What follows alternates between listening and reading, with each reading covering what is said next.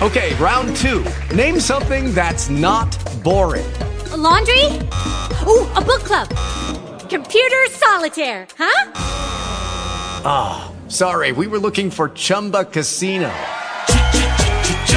That's right, ChumbaCasino.com has over 100 casino-style games. Join today and play for free for your chance to redeem some serious prizes. ChumbaCasino.com. No purchase necessary. Void where prohibited by law. 18 plus. Terms and conditions apply. See website for details. Talk shoes. Recorded live. And while I was pushing that, we picked up someone else from Colorado. Is that? Yeah, this is Shauna. Hi, everybody. Hi, how are you? Good. Hello. Let me kind of what I'm going to do, what I'm thinking of doing is I'm going to give you some updates on just the dates and kind of the sausage making. I won't get into all the sausage making about how we come up with the dates. But what we're looking at in terms of the dates and what I'm thinking about with the space, and hopefully Jennifer and Shauna will tell me this will work or warn me that it doesn't as I start to think through things. And then we can look at topics that we want to hit, presenters that we want to reach out to. My hope is that out of this call that I can craft a first draft of the schedule and craft the marketing language that hopefully Heather will help me put into a brochure and getting out to the world. So I will draft those things in the next week or so and get them back out to you folks to proofread and give me feedback on before we send it out to the world. So that's what I'm thinking. So if you scroll down in the Google Doc, what I did was take the work that you guys had already done on a rough agenda there and plugged in the dates that we're looking at. This did change from earlier dates we were talking about as I was thinking about the space and conflicts with, I believe, Easter's in there, and there's other conflicts that we're worried about kind of staying away from the weekends. So what we're headed toward was starting on March 26th at 1 o'clock to give locals some time to travel to get there, or maybe some other folks as well as want to travel on Sunday. Start at noon that day and do a half day.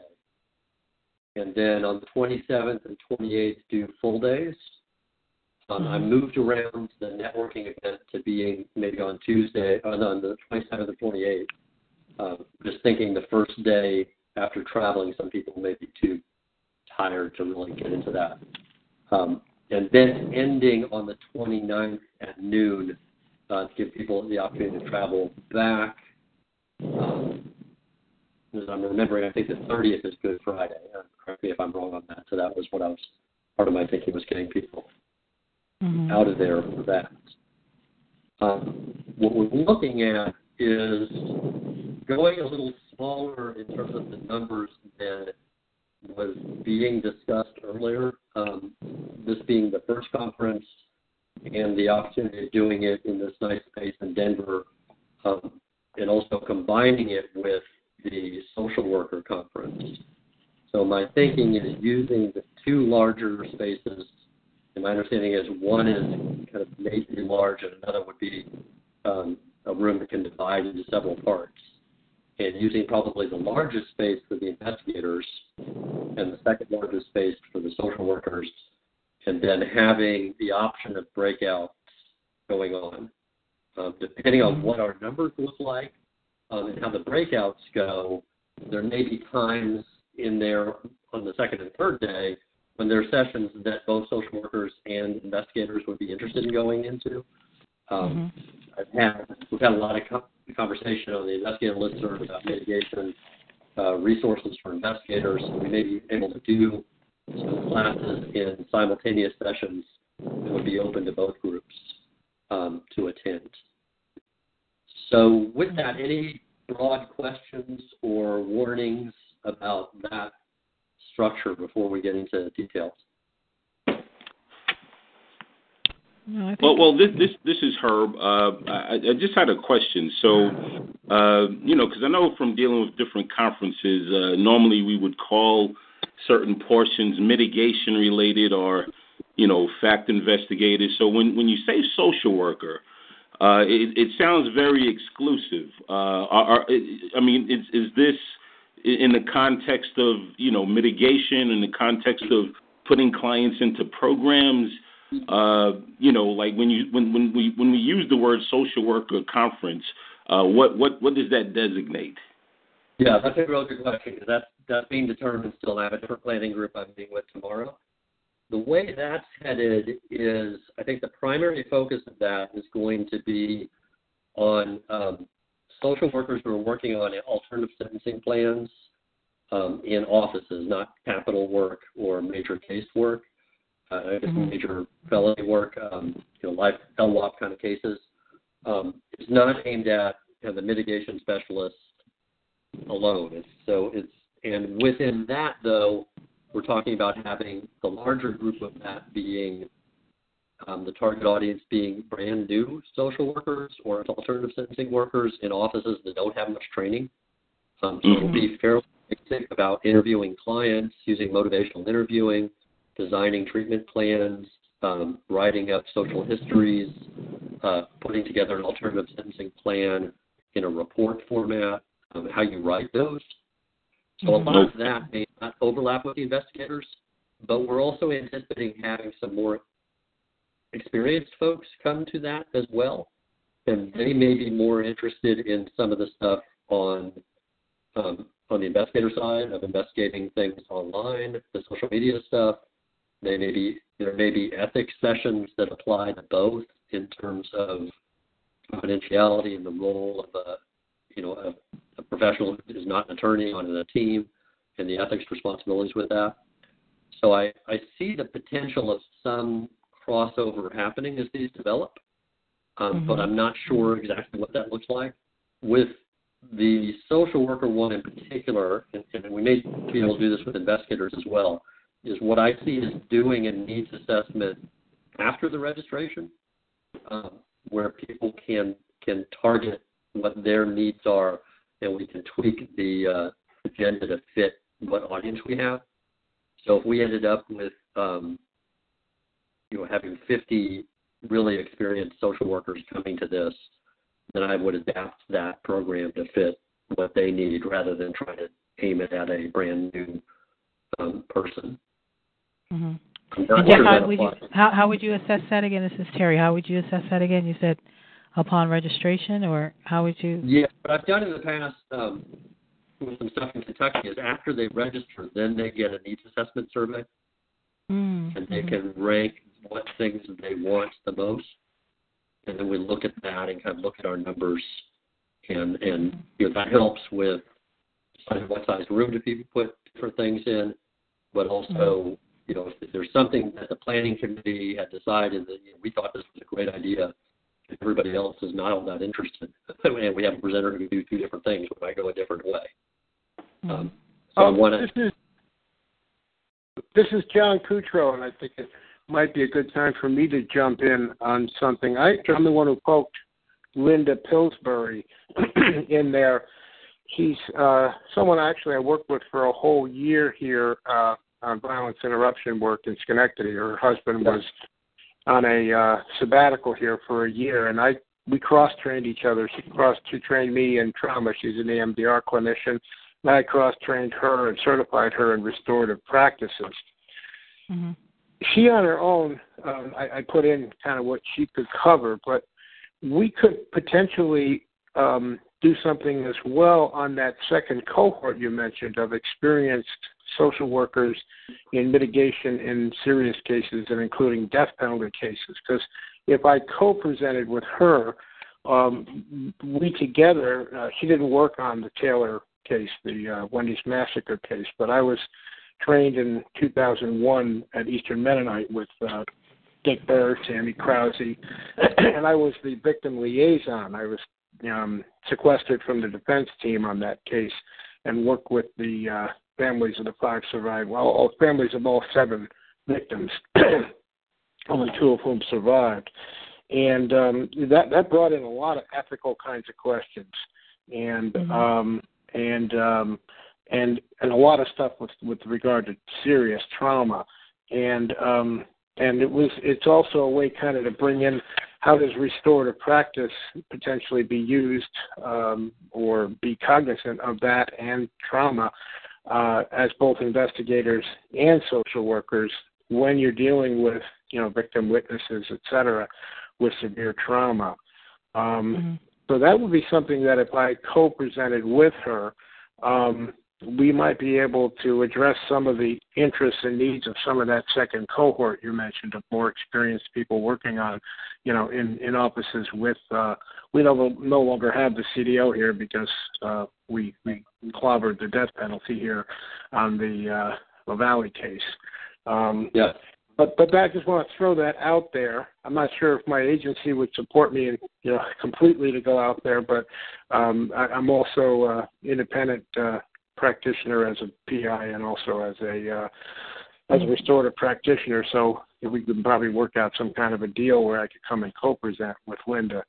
Okay. So just want to throw that out there as something that may be of interest in addressing some of the interests of that cohort, even if it's a more of an open conversation with some examples from, the Wendy's massacre case, and Linda's also been involved with quite severe trauma in her practice in California and elsewhere. And she's also done a lot of work in corrections, developing trauma programs for inmates.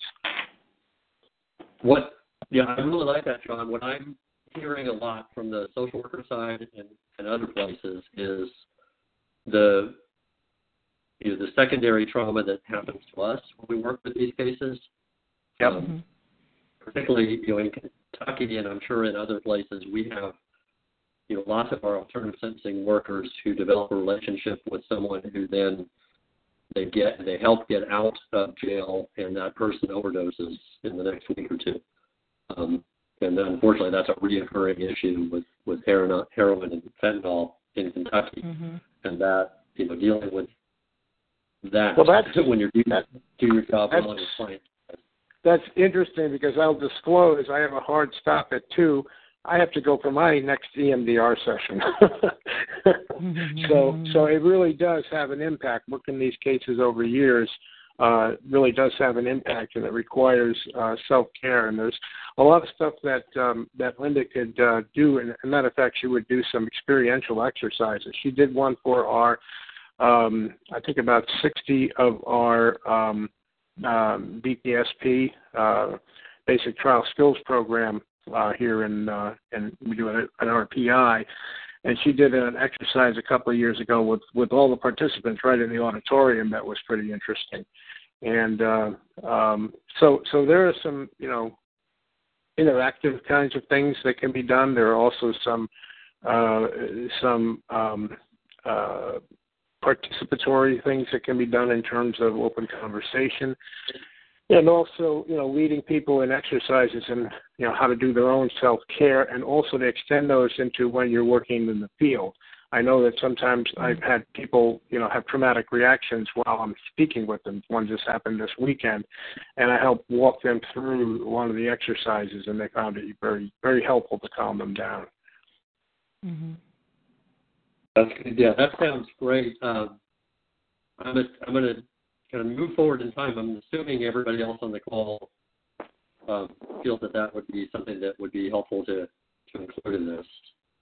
I mean, in the capital defense world, that's been a big topic for many years, and there are a lot of good speakers on that topic. Yeah.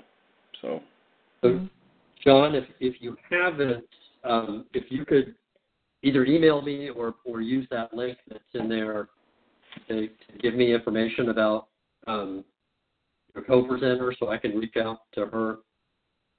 Yep. Some of it's in there in terms of her, location and stuff. But what I'll do is I'll flesh out a proposal, a joint proposal for the two of us. Okay. And then so at least you'll have a little bit of what some of the options are. I won't nail it down, but put it down as these are the possibilities that we can do. And then if it's an hour and a half, what is the time frame that you'd be thinking for something like that? Why don't you propose it? But probably an hour and a half is what I would think. Okay. Yeah, that's kind of what she was thinking as well, that she would need to do something thorough. And if the two of us are working together, that's good enough. The kind of thing we want to offer more than once. So as I start putting together what the agenda looks like, if that's offered twice, depending on what's opposite of it. So, and that's another thing, Jeff. I'm just wondering, do we have a number, an estimate of how many people we will be able to fly in? How many people will be able to fly in? I'm assuming 5 or 6. Okay. In addition all right, because I think, people. Yeah, and that's going to also drive the sessions that we choose as well. If this is a session we really want to do, then that means there's 4 slots left. So you know, right. It's just something. And I'll include in our proposal. I know our former executive director would have approved that, but our new executive director may not. So I'm going to broach that with him, and I'll put his response in the proposal. We may be able to split costs on it if he doesn't want to go for the whole thing.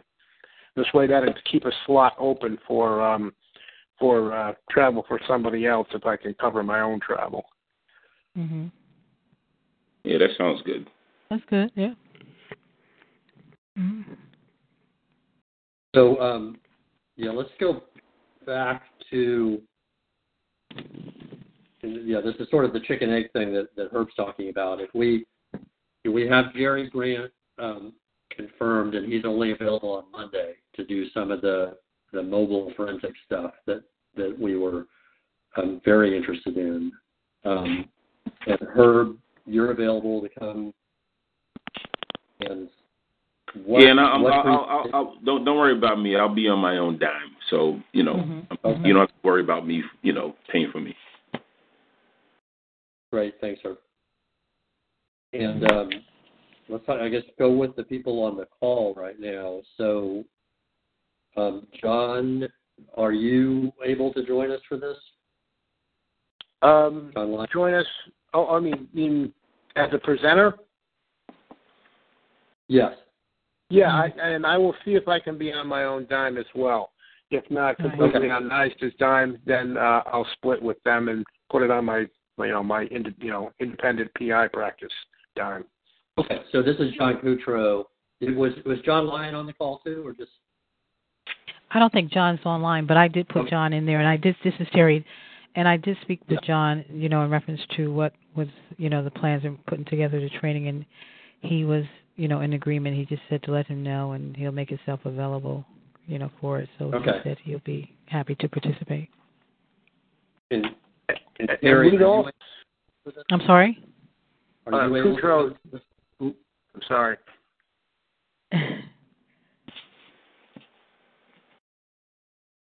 We breaking in and out. So. Yeah, Terry, are you able to? Jeff, can you repeat that again? This is like you're fading in and out. Sorry, are you able to come, Terry? Yeah, I'll be on my own dime on that too as well. Okay. Mm-hmm. And Linda and I can also connect up with the person who might be presenting on trauma separately that was suggested too, so that we don't overlap too much. And also that would be probably best if we could do it in the overlap session, so there's both social workers and investigators. Does that pose any issues? Not at this point. Once I start trying to sketch all this out, we'll see how that goes. And what you're saying is that, tell me again what topic that would be that you're talking about? That topic would be on self-care, trauma stuff with Linda Pillsbury and myself, and including, the serious case victim liaison restorative practice in that domain, and the stuff it brings up in the capital area. Okay, so and this is Herb. I think it'd probably be better to speak about those topics kind of exclusively. You don't think?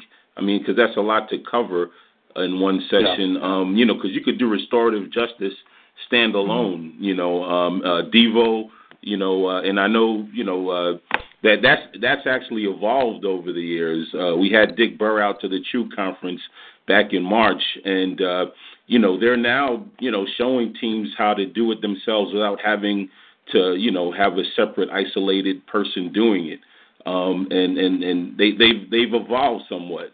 So you can do a whole topic on defense initiated victim outreach, restorative justice, and then just recognizing the differences between stress, burnout, compassion fatigue, and secondary trauma. Kathy Whalen, she does an excellent presentation where she kind of puts everything in different buckets to help you identify what's going on. So I don't know. Do you think that would be good, John, to do both in one? Actually, it might actually be too much for one. So I'd be happy to do something separately, and then have either the trauma person or Linda join me in it as well. Because actually these issues came up. It must have been 6-7 years ago. I was in Hull in the UK, the world's first restorative city. One of the breakout sessions was actually on defense-based victim liaison work and the ethics and things like that. And so I ran into people I didn't expect to meet there internationally, from the U.S., from somebody from the Colorado Federal Defender that had used the method. It wasn't somebody I trained with at Eastern Mennonite, but it was somebody who'd gone through the same program with Tammy Krause, Dick Burr, and other people from EMU, including Howard Zare, who was part of that. So I could do something separately on restorative practice, and I could even talk a little bit in confidence about a homicide I'm working right now that's going from a wrongful death, homicide, to where both sides in it are willing to engage together, put aside their questions about who the actual shooter was, etc., to go after the state police on a civil rights violation, because they're in complete agreement on that. So it's interesting kinds of stuff that comes when you put the restorative stuff in there. I went and I served 9 defendants in a wrongful death suit with no intention of that actually going anywhere other than to bring them together to go after the state, who was the major offender in the case. Okay, thanks, John. And so, John, can you put together kind of proposals as if there were 2 different sessions? Yeah. So I think they'll also have different kinds of audiences from the social worker side. Some may be interested in one and not the other, so I like splitting those up. And would both of those be in the overlap, or would the one on restorative practice in defense work be more on the investigator side? Because how I structure it. Yeah, I'm not sure yet. Yeah, that's kind of a standalone. Restorative justice. I don't know if that really goes in one or the other. It's kind of, that probably would be something that applies to everyone in a certain way, but it also stands alone in a certain way. I'll leave that to your discretion in terms of how you have to fit all these puzzle pieces together. Yeah. I can adjust the proposal to fit. Thanks, John. That's perfect. Mm-hmm. So let's go back around to thinking about the big topics that are listed there. We had a lot of forensic things that we were interested in. We're covering some of those. If we have Jerry and perhaps John Lyon, we can cover a lot of those areas. Right. What other national presenters that we would probably need to pay their way do we want to focus on now? I should reach out to.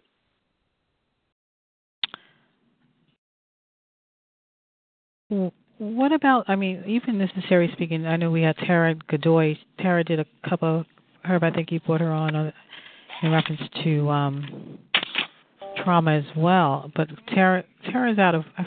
Well, she's a forensic nurse. She presents on physical trauma, and kind of identifying, like, mistakes that are often made, in medical reports when they're analyzing crimes. She's definitely a solid presenter. But I know from being on the calls with the education committee, we talked about trying to, get as many hands-on, participatory breakout sessions as possible. I think one speaker who's I think he's excellent, and maybe Kevin could chime in.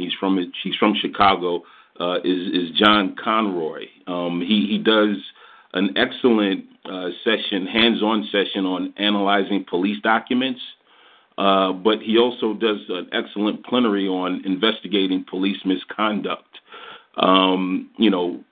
Every time we've had him, he's been very highly rated, very well received by attendees.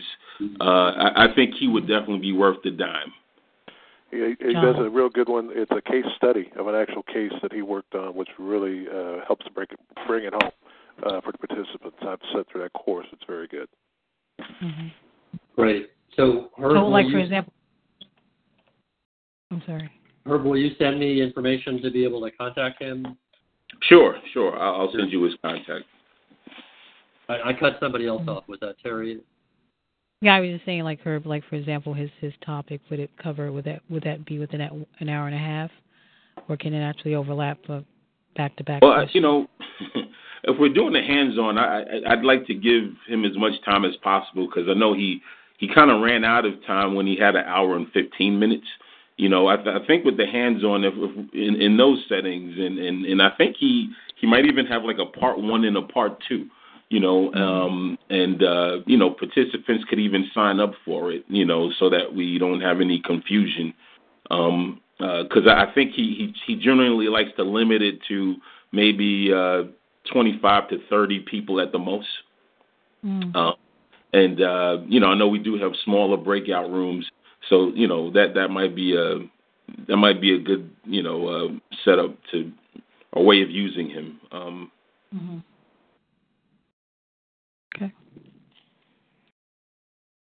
Okay, that sounds good.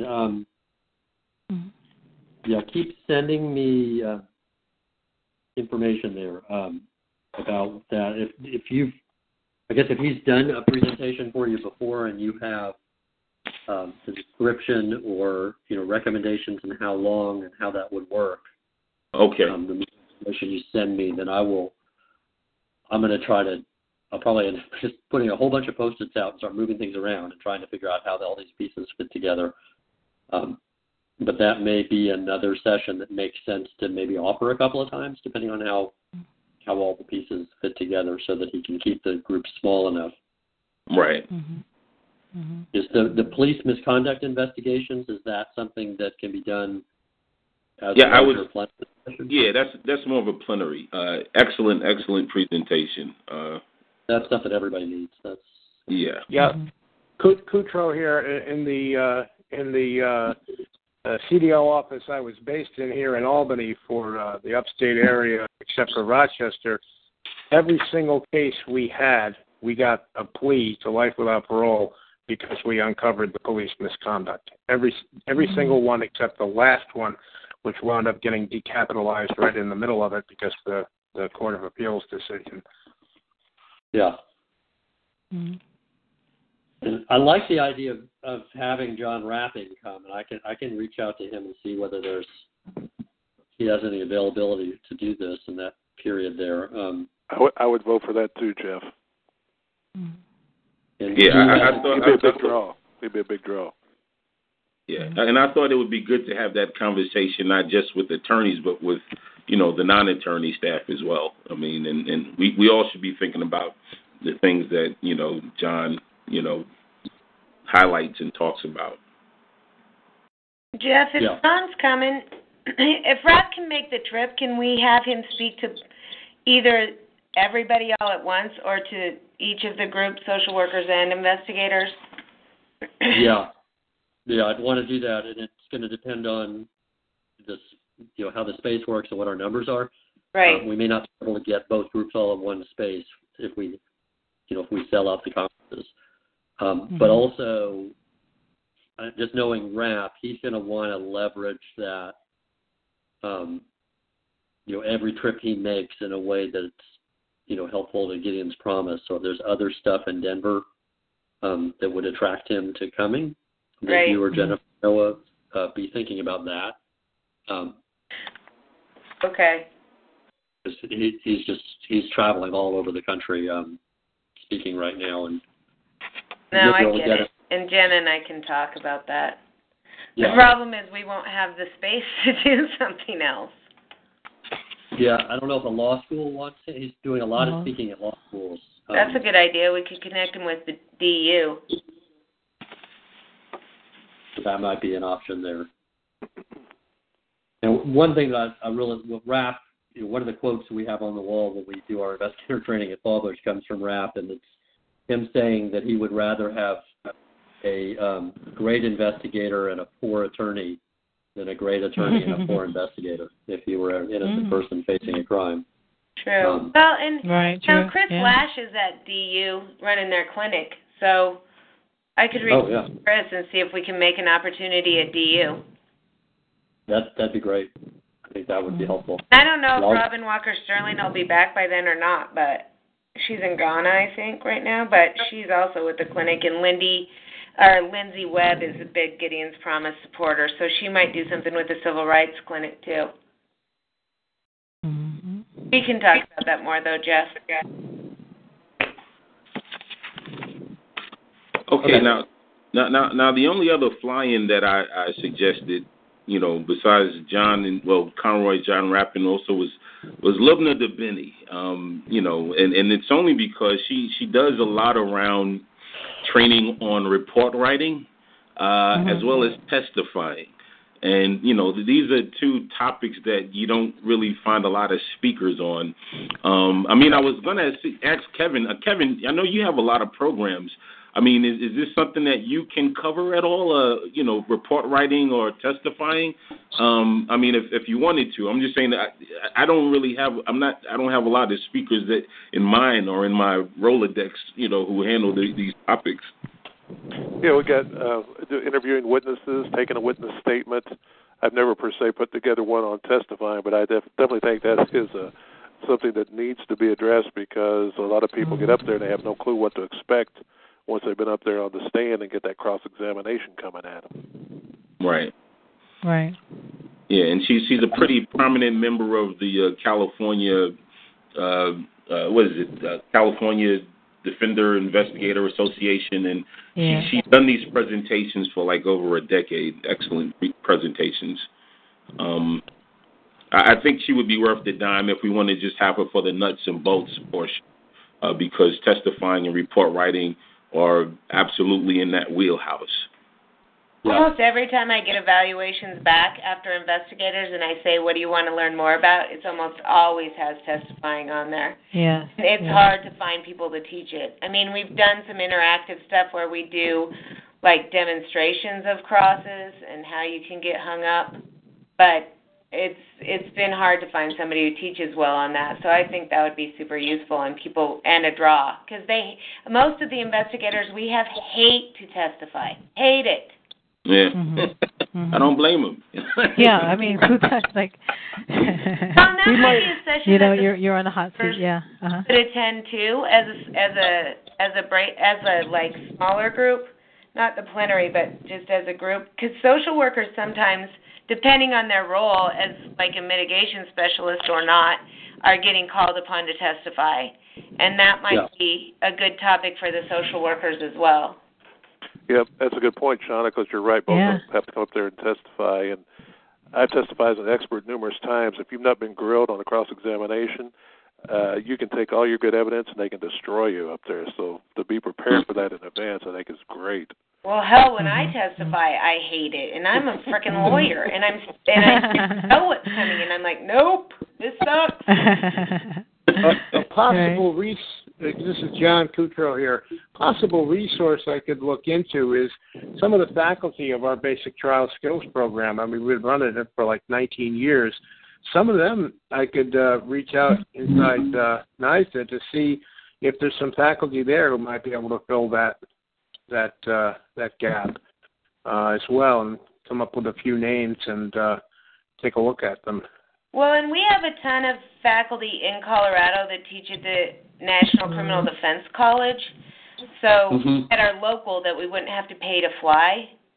Right, yeah. But that would save some money. Something you might want to consider doing, too, is having actual practical exercise. Put some of us up there on the stand and have them do that cross-examination on us and walk us through, so they can see it in actually real time, what goes on and how to handle it. Well, and I could help with that if you want, or Jeff, if you want somebody different than me, we can find somebody locally here. The role play. Okay. We just have a ton of good teaching lawyers. I mean, I think the only thing I will say is, most, because I've seen a lot of those lawyers train on cross-examination, but I have never seen a good lawyer presentation on testifying because lawyers don't testify. I don't know. I mean, I'm not saying it's not out there. Maybe you guys have seen one, but lawyers don't testify. They're not supposed to. If a lawyers understand something terrible is going on. Something went wrong. They testify in conviction claims. That's when I've had to testify, is either as an expert or as the witness in a post-conviction claim. I've only had to right. That makes sense. 5 times. But Absolutely. Herb, I think it makes sense for you to, since the person from California you're thinking of also does the report writing, do you want to go ahead and send me more information? I don't know whether, if you have a relationship with her and John, if you want to reach out to them first and just see if they're available. Yeah, definitely. That's fine. And you have the course descriptions and bios in that document I emailed you that to go correspond with the suggestions. So okay, great. I haven't gotten to that yet, so I'll look at that this weekend. Let me come back around to Kevin. So, Kevin, are you able to join us for this? Yeah, I'd be glad to. Whatever role you want me to play, I would definitely love to participate. So, Kevin, can you send me an email, unless you have a quick list off the top of your head, or put into this document? I know you have a whole big bag of tricks. If you can send me something or put in the document what presentations you've been focusing on lately. Sure. Really, if they fit that list of things that we're looking at. Yeah, no problem. And then, so some of the local people, I think Herb and Jennifer and Shauna have added stuff. I think we want to tap into those folks. There's Amy Martin on dissecting the autopsy report. One of you put her in. Yeah. The ones I put in were Amy Martin, Michael Barnes, Edie Green. We had them all at the True Conference in Denver a few years ago. And where's Andy out of? Excuse me? Amy's out of where? Where is she? She's out of Denver. Oh, good. Okay. I forgot. I'd have to look at the bio. It's on that document, Jeff. But she gave a very excellent presentation. Michael Barnes, I think he gave a decent presentation, but if we have a better person on trauma, I think we could go with a better person on trauma. But I was just throwing names out of people that I've seen. Edie Green, she did an excellent, presentation on the science of eyewitness identification, and the things to look for when, you're interviewing witnesses in terms of the weakness of human memory. Paul Paradis, he actually was a resident expert at the Colorado State Public Defender, ballistics guy. He retired now, but he gives pretty good presentations on tool mark identification.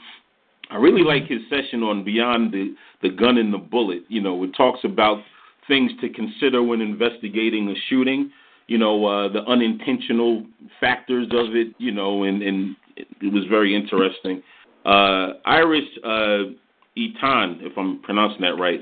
I've seen her once at a NACDO conference. I mean, she does a lot of work around competency, and forensic mental health. She's an excellent speaker. She's actually, before she was an attorney, she was a psychologist. But then she went in, because she wanted to help her clients legally, so she went to law school. So she is very fluid with that kind of information. She does a really good thing on demonstrative evidence, too. That's really crazy good. Yeah, and John Beers, of course, he's a old friend, and he's been doing presentations around the country at Investigator events for years on autopsy reports, serious, and actually he did a webinar for us, right, Jeff? I invited him for that. And then Stephen Greenspan, excellent. I mean, I think the social workers would enjoy it. I mean, he gave a very enlightening discussion on recognizing intellectual disability. Which we all know is, we don't say mental retardation anymore. And Dr. Greenspan, he's one of the leading experts in the country, and he's right there in not far from Denver. So those are my suggestions. Mm-hmm. Great. Jennifer or Shauna, do you have any thoughts about those folks or know them? I know a few of them. I mean, Iris speaks for me when you can get her. She's super busy and hard to get, but she always does a really good job. She's done a talk on demonstrative evidence, so she might be willing to do that again, and she's given some talks on competency and things like that. So stuff that she has in the can, it's going to be easier to get her to do. So I know she's done something on mental health within the past couple of years to a different audience, so I think that's good. I know Paul Paradis. He doesn't always speak to everybody's taste, and I would say. So I think we might be, and with him being retired, I don't know what exactly he's doing, but I would be a little more hesitant on him. I know there's a recommendation, and I don't know who made it, about Chris Wells. That was me, Shauna. Chris has done talks for Jen and I that are kick-ass because they're on digital stuff, which is fairly new, and he does a really good job of walking through, like, what to look for, how to find it. He got terrific feedback at was it investigator training we did, Jen? Yes. He did an investigator training that was, he just knocked it out of the park. He also did one for our expert training. Yes, he did, like what you can ask from your expert on digital information retrieval. Okay, that's great. And great. The lawyers loved it, and I think the investigators would be equally responsive. We had a few investigators at experts, but not like that many. Mm-hmm. So, Jen, can you send me information about him? Yeah, they were literally emailing me and saying we could spend a whole day with him. Yes, we got a lot of that. And he's up in the mountains, but he comes down a lot. Right, now, and this is Herb again, I think that would be excellent. But the only thing is I know we want to differentiate, what he's going to do from Jerry Grant, because I do see cell phone up there a few times. So if he's talking about working with experts, I think, is that do you think that's the plug? Well, let me look.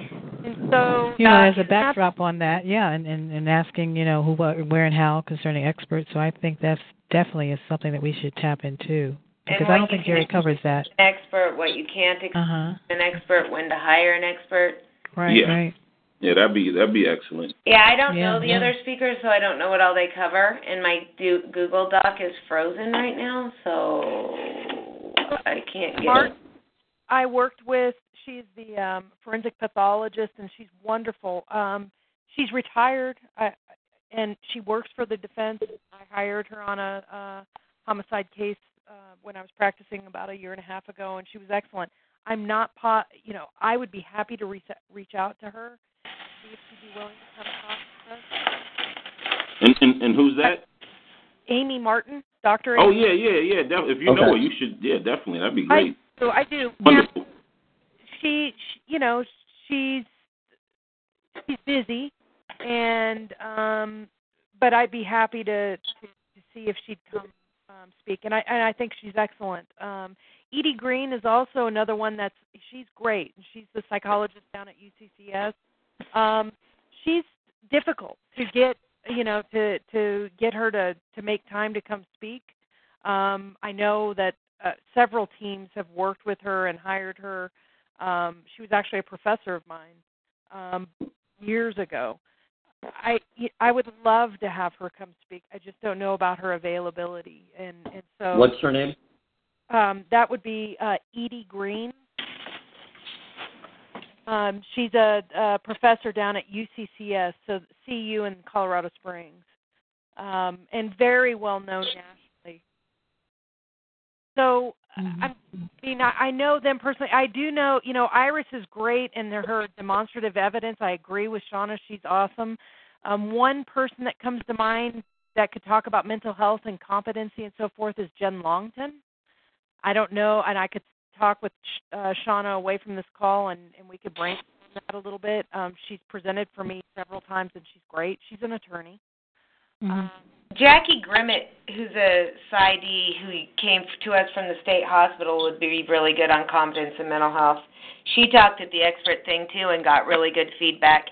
And she's Scottish, so people like to listen to her. And she's wonderful. So she's wonderful. I'll talk to Jen about Jen Longton. Yeah. What's her name? Got some good. Jen Long. Jennifer Longton. She's a lawyer. Jackie Grimmett, Grimmett, is a forensic psychologist. Okay, I'm not sure if I'm getting these names right. If you're seeing, it's okay. I'll fix them later. Yeah.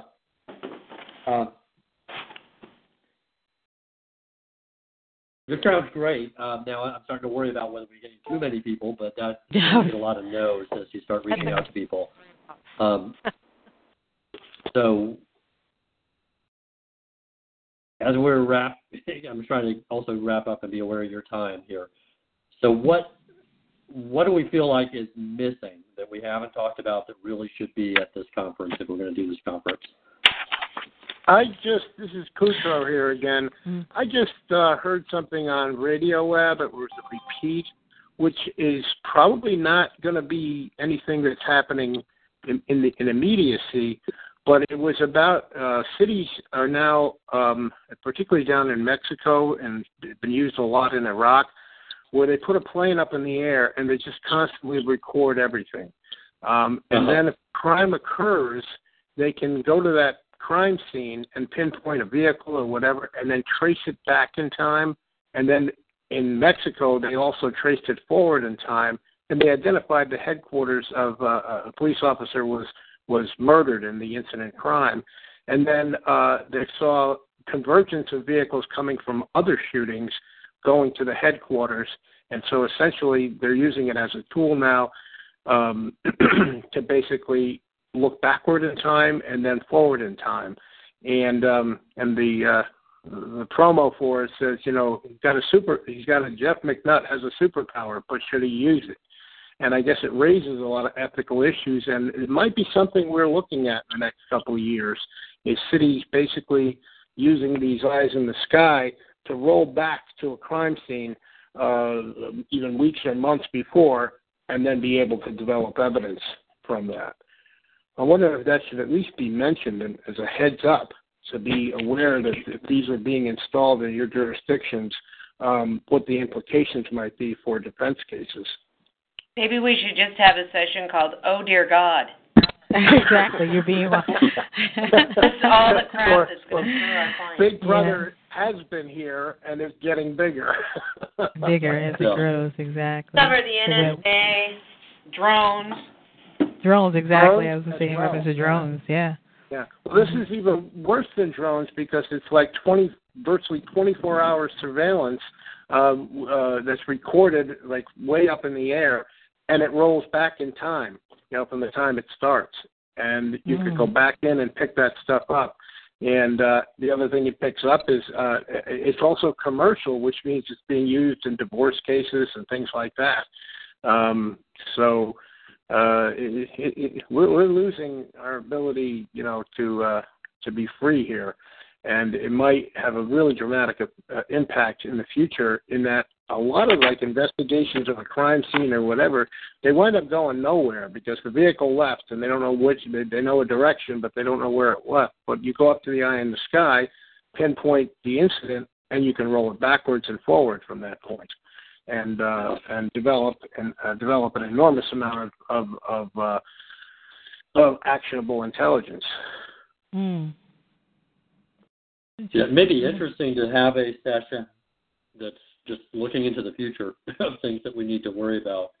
Yeah. I mean, if it just has links to some of these, press coverage on NPR of these things. So that people can view them themselves and then get, educated just by, little snippets of the video, and then see more by, watch or listen to the Radio Lab broadcast on this. Because it's I think that might be just a topic, the future of investigation in the technology, because we're doing stuff with Jerry, et cetera, on the present, but are we looking into the future, which is already happening? Yeah. Well, another thing is on the forensic front, and then I've been looking into it more and more because the Las Vegas Metropolitan Police Department, they just bought this software. It's called StarMix, which has been pretty controversial. In fact, there was a case in upstate New York where it was actually thrown out twice. But you have different jurisdictions, that are saying it's okay, and some jurisdictions are saying no. And there's some problems with this software. So it would be interesting because it's kind of like there's a growing presence amongst law enforcement, how to address and fight the usage of this new software that they got. It basically what it does is it takes DNA information and it puts it through some algorithms and analyzes it somehow like 50 different ways instead of the fewer ways that was done previously. I think that might be an interesting topic as well because DNA is not as solid as it used to be, and programs like this I think are created to try to make it or restore its prominence. But anyway. Yeah, that was the case up in New York of that soccer coach. Something like that. I read the article. I forgot the name and the circumstance.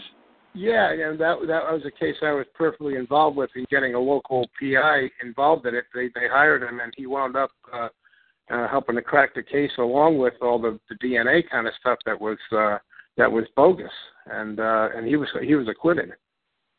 And the original suspect, was a police officer. Right.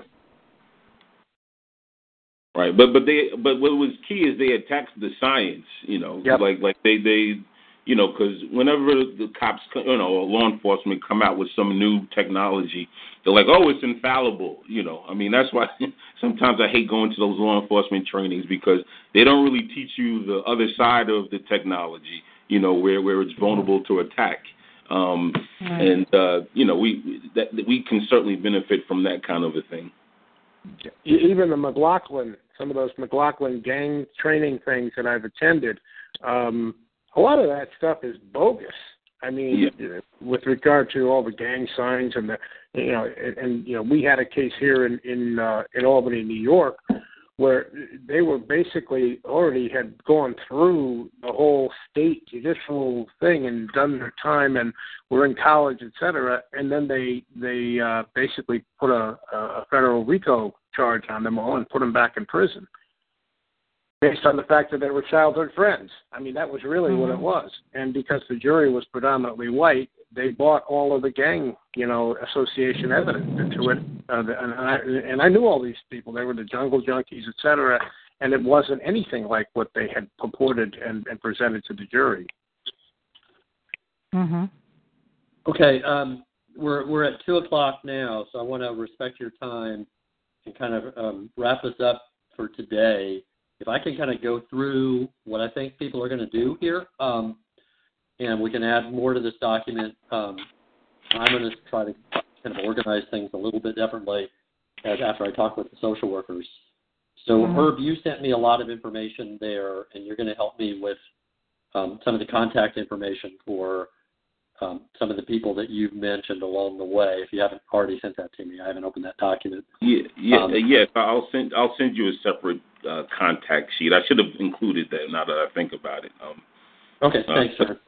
But one last, just real brief. I mean, if you're worried about Edie Green, I think the reason why we got her so easily for the CHU conference was because one of her former students was an attorney in our office. And, I mean, when I say former, Edie actually flew to Vegas and stayed with her for a week. So I can use that person if you think that it might be hard to get her because, I think she is a busy person, just to optimize that. Great idea. I really do. Anything. Okay. Okay, so Herb, you'll reach out to Edie, or how's that going to work? Yeah, I'll reach out to Edie and, the attorney that, I'll try to reach out to her. Okay.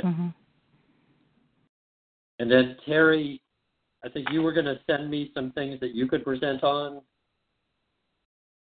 Well, I was just saying I actually sent some topics or so, but, whatever, you think the need is for. I was going to also mention, too, Jeff, that we need to maybe tap into, like, for example, the drug, investigating drug cases and, how there's something that is constantly changing. So, like, even the chemical composition of drugs and just the difference, processing, manufacture, distribution, and overview, if we can get that into the program as well.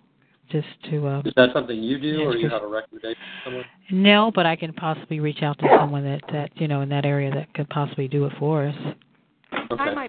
This is Jennifer at ABC. I'm actually going to be meeting today at 2 p.m. with another agency and some teachers related to a drug training that my agency is going to do. And so I would be happy to kind of discuss this with them and see if I can tap into a teacher.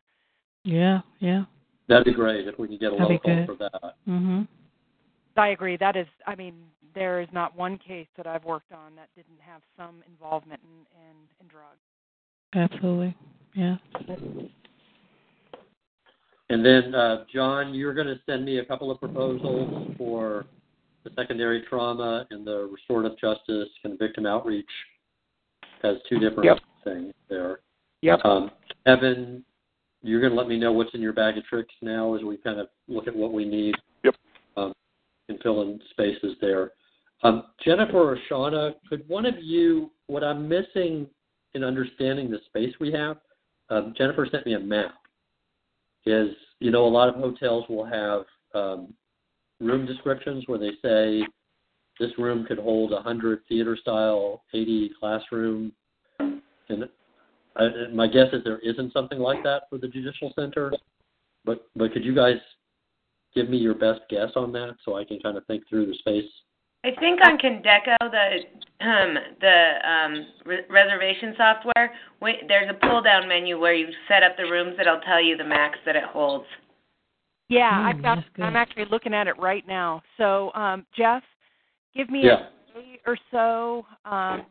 Unfortunately, I'm back meetings today, but give me about a day or so, and I can add that information into the map. That'd be great. Okay, that'll just help me. I know you guys have been there many times. I'm still struggling to just kind of visualize it. And as I'm thinking through just juggling two programs at once, there may be times when all the investigators are in breakouts and the social workers are in the bit larger room, and vice versa. that I can kind of move things around that way so people are comfortable in the plenary rooms and have the bigger space when they need it. But the better I can understand how big the rooms are, that'll help me. And how many rooms do we have at our disposal? Let's see. I'm looking at it right now. I was able to get just about everything, which means the large plenary theater room every day, and then there are several rooms, like 1, 2, 3, 4, 5, 6, 7, 8 other rooms that have various setups and capacity levels, and they're large. I mean, one of the rooms will hold another 50 people. Some of the other rooms are a little bit smaller, but they can be combined. And so there's a little bit of versatility that we can work with this, depending on what our needs are. But general, to give you a general idea of what we've got reserved, 1 large plenary and then 8 other rooms.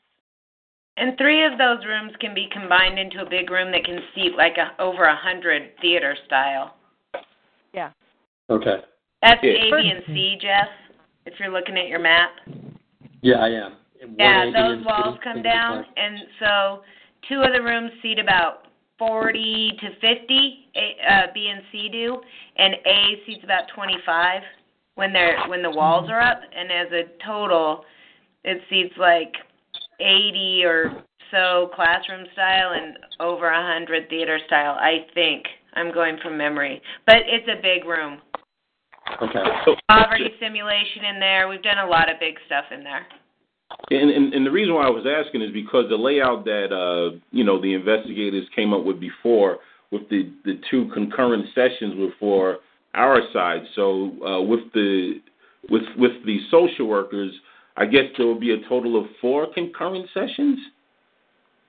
It's going to depend. Some of the social workers, what we're looking at with the social workers is having the option of breaking out into several really small groups where they're working on report writing, interview, like in groups of 10. Okay. So some of those smaller rooms that will be used for the social workers. And then it's just going to be me kind of juggling the timing around to figure out the space. Is it a space, Shauna and Jennifer, where we can move walls during the day, or is that... Engineering can help us move walls. Yeah. You just have to be considerate of how much time it takes to do it. It doesn't take a long time, but they crank back the walls and then they have to just reconfigure the furniture. But the engineering team is pretty good about that. We should probably buy them cookies or whatever, but it's a lot of work. But they're great. The engineering team over there is so great to work with. Okay. I'm not sure if we'll need to do that or not until I start seeing stuff, and that's where it comes back around to seeing just who registers for this thing, right? And how many spaces we will need as we juggle stuff around. But I'm envisioning, maybe rotating plenaries between the 2 and using the 1D room as the big plenary room most of the time, so that when the social workers are having a plenary, there may be the option of 3 or 4 different breakout rooms for the investigators. And you can fit 75 comfortably in that D, in 1D. That's one that the furniture doesn't move. It's set, tiered classroom. Gotcha. Okay, I see that on the map. That helps. Yeah. Also, before I forget, I had been looking at the social work thing for tomorrow and thinking about trauma-informed practice, which is less about secondary trauma for us and more about being conscientious of the client's trauma. And since we have social workers, that might be a good session to talk about with both investigators and social workers, just in terms of developing safety plans and de-escalating interviews and things like that, because our clients come from such a traumatic environment.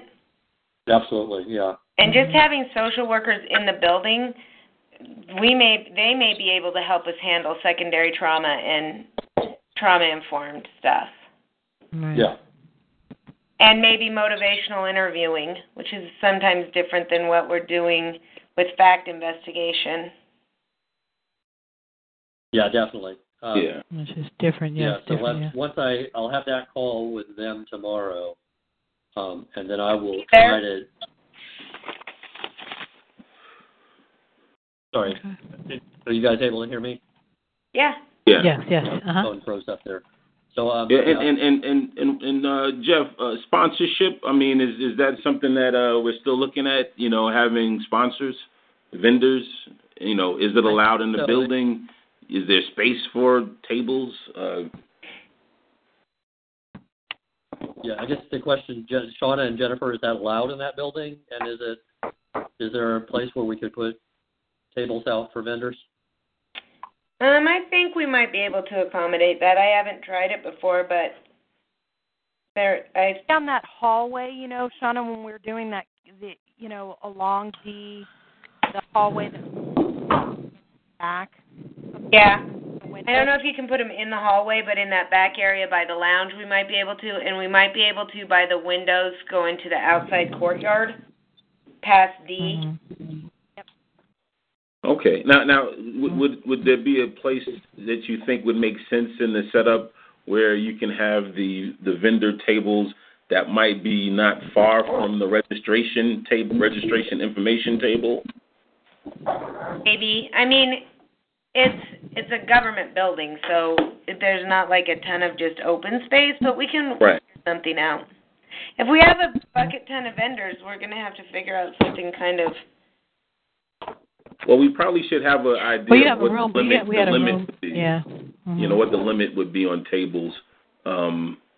You know, and vendors can do other things too. I mean, they can sponsor, you know, like coffee breaks. They can sponsor a social gathering.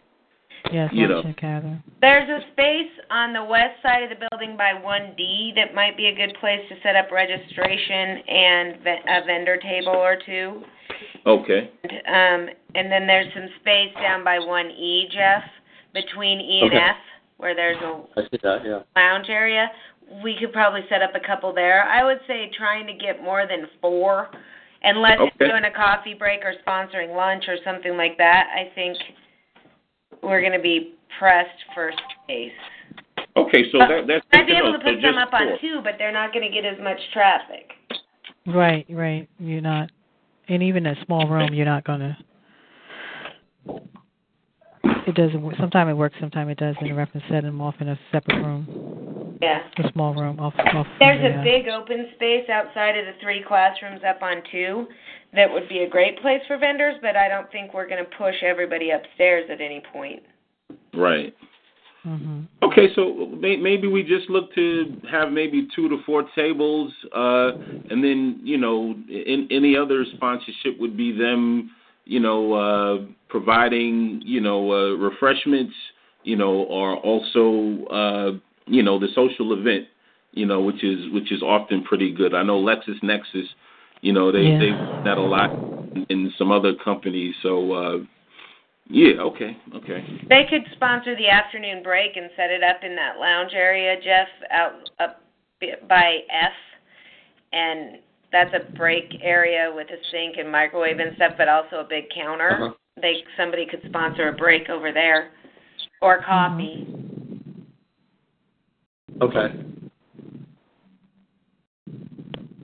Good. Mm-hmm.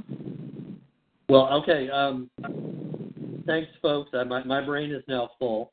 Thank you too. Hopefully, this document's sort of working for us. It's I should have put in lines between each person, so I may go back and just make the table work better. Do we need? I was kind of going through action steps there. I think we got through what everyone's doing next. I will send out an email probably in a week or so after I talk with the social workers and start to visualize how to weave all this together. And then I will be working on kind of the language for a brochure and send that out to everyone so you can give me feedback on how best to market this to our folks. Mm-hmm. Any last thoughts or questions for today before we call this one? Boutro here. No, I'm just about to go mobile, and I think everything is moving. Yeah, Great. I'll just the last thing I wanted to throw out there was we have the benefit with NAPD that we have the ears of many defenders across the region and the country. So I think it's going to be kind of important for NAPD leadership to speak to some of the just to let them know that the training is available and it's worthwhile and something that they should take a look at for their non-attorney staff and affordable. Yeah, once we get the materials together, we'll definitely be reaching out to the various listservs and leaders in particular to make sure that we get folks here for this. Right. Okay. Right. Well, thank you, everyone. I will go ahead. I'll do a doodle since we missed a couple of people with this call to set up the next call sometime. Probably early December, like the first week of December is what I'm thinking. Unless as I sort things through, it needs to happen earlier than that. Please keep adding things to this document or sending me emails as you get me more information, or if you reach out to somebody and confirm that they're available or not, please let me know, and I will keep track of all of that. Thanks, everybody. Have a great week. Thank you as well. Thank Thanks, you. Jeff. Thanks. Take care. Bye. Bye-bye. Bye-bye.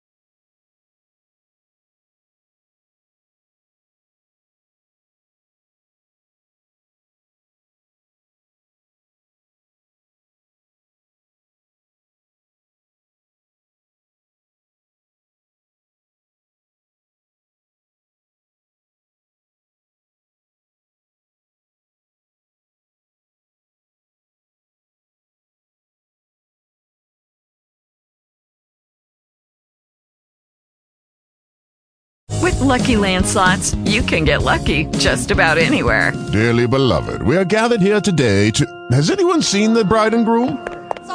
Sorry, we're here. We were getting lucky in the limo and we lost track of time. No, Lucky Land Casino, with cash prizes that add up quicker than a guest registry. In that case, I pronounce you lucky. Play for free at LuckyLandSlots.com. Daily bonuses are waiting. No purchase necessary. Void where prohibited by law. 18+. Terms and conditions apply. See website for details.